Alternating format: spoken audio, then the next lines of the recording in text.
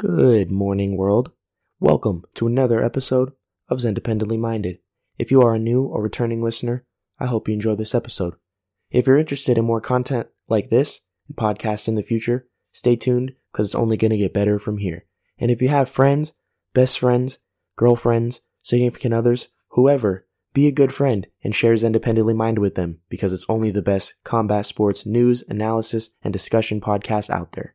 So on today's episode of Zendependently Minded, I just wanted to talk about UFC 249 again. I know I've probably done about 3 or 4 podcasts, I think, on it, but I just wanted to kind of bring up and give you guys my thoughts on the news of the possible what they're targeting for the new UFC 249, which is supposed to be May 9th, if everything works out, fingers crossed.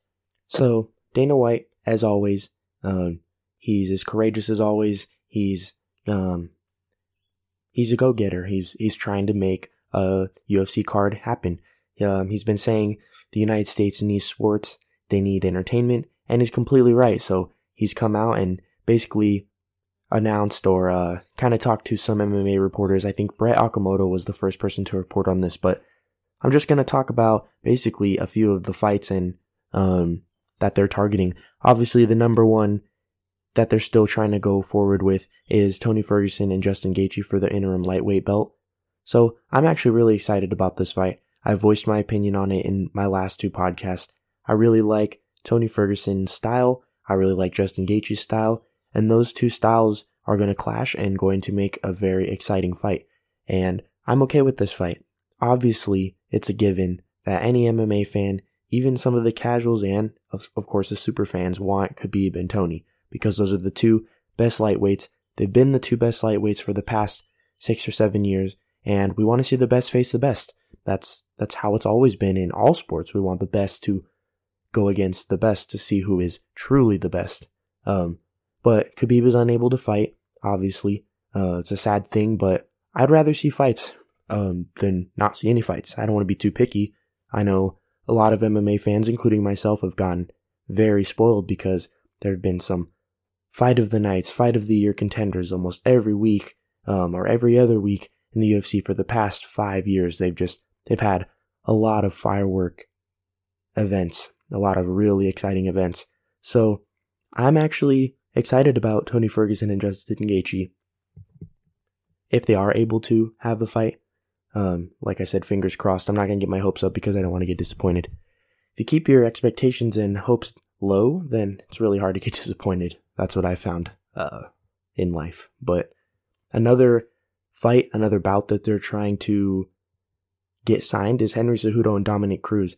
And this is one that I possibly could be more excited about than Tony Ferguson and Justin Gaethje, because both guys are the cream of the crop when it comes to the term martial artist. Henry Cejudo was able to overcome some serious leg damage when he fought Marlon Moraes, and he was just able to come back and weather the storm and not panic. And it's an underrated skill when it comes to combat sports.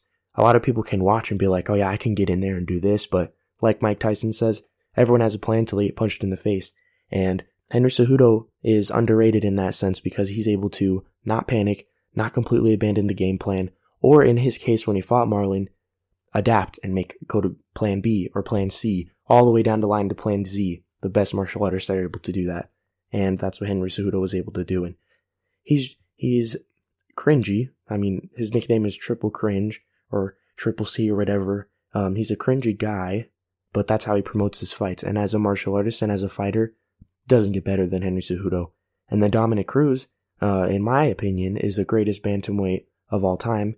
When you hear him commentate, you can just tell Dominick Cruz has fight IQ through the roofs, and he's able to see things, break them down, and just give you a perspective that most people, especially even fighters that are in there and have experienced these things, he's able to give those kind of outlooks and those views and perspectives better than anybody. So it's been 4 years since he's fought last, and obviously last time he fought Cody Garbrandt and lost. But I think just seeing how smart Dominick Cruz is, I think he'll be able to come in and give Henry Cejudo a run for his money. And I do think he'll be able to beat Henry. So that's a fight I'm really excited about. Henry's one of those guys like GSP who can take layoffs. He's proven before. He can take a layoff and he can come back and be better, or he could be as good, if not better. So that's something I'm really excited about. And then the rest of the card is just, it's really stacked. The UFC is they're really trying to make this, because this is the first card, I think, in about a month already since UFC Brazil. They're trying to make this card stacked. They want the fans to tune in. They want to get sales, obviously. That's the point of a business.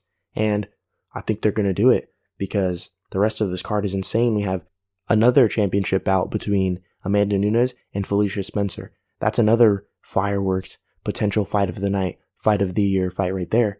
Because, I mean, what else is there for me to say or for anybody to say about Amanda Nunes? She's the GOAT when it comes to female martial artists, and Felicia Spencer is a good contender, and I think that's going to be possibly the best fight on this card. And those are just the main events. Those are the 3 title fights that they feature. The rest of the fight card is insane. We have Francis Ngannou and Jairzinho Rozenstruik. That's another fireworks fight. That's another back and forth brawl. It's going to be a battle. 2 power punchers. I do think Francis Ngannou is going to come out on top because Jairzinho Rozenstruik in his last fight with Alistair Overeem, he was getting dominated the whole entire fight up until that blow that knocked Overeem down and then cut his lip or whatever. But up until that point, he was getting dominated, and I do think Francis is going to outbox him, and he will land a power shot that will end him and give him his first loss. Another fight on here that's crazy is Jeremy Stephens and Calvin Kattar. Jeremy Stephens is one of the most violent and best finishers in the whole entire history of combat sports, and Calvin Kattar is another guy in the 45-pound division that's on the come up, and I think he's going to be a threat in the division if he isn't already. So that's another fight I'm really excited about. Kind of slowing it down, pulling the brakes on this one. Donald Cerrone and Anthony Pettis. It's not a fight that I'm excited about. I want to see Donald Cerrone retire. I think he's gotten his brain pounded too much. You can tell the way he talks, he has a lot of brain damage. And he has a family. I want him to retire and be able to take care of his family and be there to raise his kids and be there for his wife. And Anthony Pettis I don't think is ready yet to hang up the gloves, but you can tell when he fights, I think there's something there missing. He's not on the same speed as these other guys. When he fought Anthony Pettis, he looked like he was fighting at half speed, and and Nate Diaz was fighting 2 times speed. And then when he fought, who was the last person he fought? I think it was Diego Ferreira. When he fought him, he looked slow. Maybe there's passion gone, I'm not sure, but he just didn't look too good. So this is a fight I'm not too excited about. I don't really want to see them 2 fight, but I'm happy they're able to make money and compete in a sport that they love. There's another bout with Greg Hardy and Yorgan De Castro. It's going to be interesting to see how Greg Hardy bounces back after his loss against, I think he fought Alexei Oleinik. No, he fought Alexander Volkov, I believe. One of those 2 guys he fought, and he lost recently. But I was surprised to see him step up and take on a veteran. It was his toughest challenge, and he came up short, but it'll be interesting to see what he's able to do against Yorgan De Castro. And then coming down the line, the last few fights that are being targeted, they're not confirmed. There's Alexei Oleinik, Fabricio Verdum. That's a really good fight. Carla Esparza, Michelle Watterson. 2, cream of the crop, female martial artists. It's going to be a great fight. Jacare Souza, Uriah Hall. These are all guys that could, all these fights, with the exception of the 3 main events, obviously, or the 3 title fights, every single fight on this card could be a main event on a fight night. So this whole entire card is stacked, and if anybody could pull it off, it could be Dana White. So, like I said, cautiously optimistic, but I'm not going to get my hopes up too high, but I'm very, very excited to just have some fights. I think I speak for most MMA fans and most of the MMA community. We just want fights. Of course, we have the Fight Pass. You can watch every single UFC fight in the past ever, and you can also watch some of the Pride fights. I know on that app they're uploading some martial arts movies, so we have a lot of content to delve into and to kind of satisfy the hunger for fights, but I'm running out of fuel and I really want some fights, and I think I speak for most of the MMA community. So fingers crossed, hopefully Dana White can pull this off, and we'll see how it plays out in the future. And it's definitely going to shake up a lot of divisions. Tony Ferguson and Justin Gaethje is going to shake up the lightweight division because there are a couple other guys in there that feel that they're worthy of a title shot.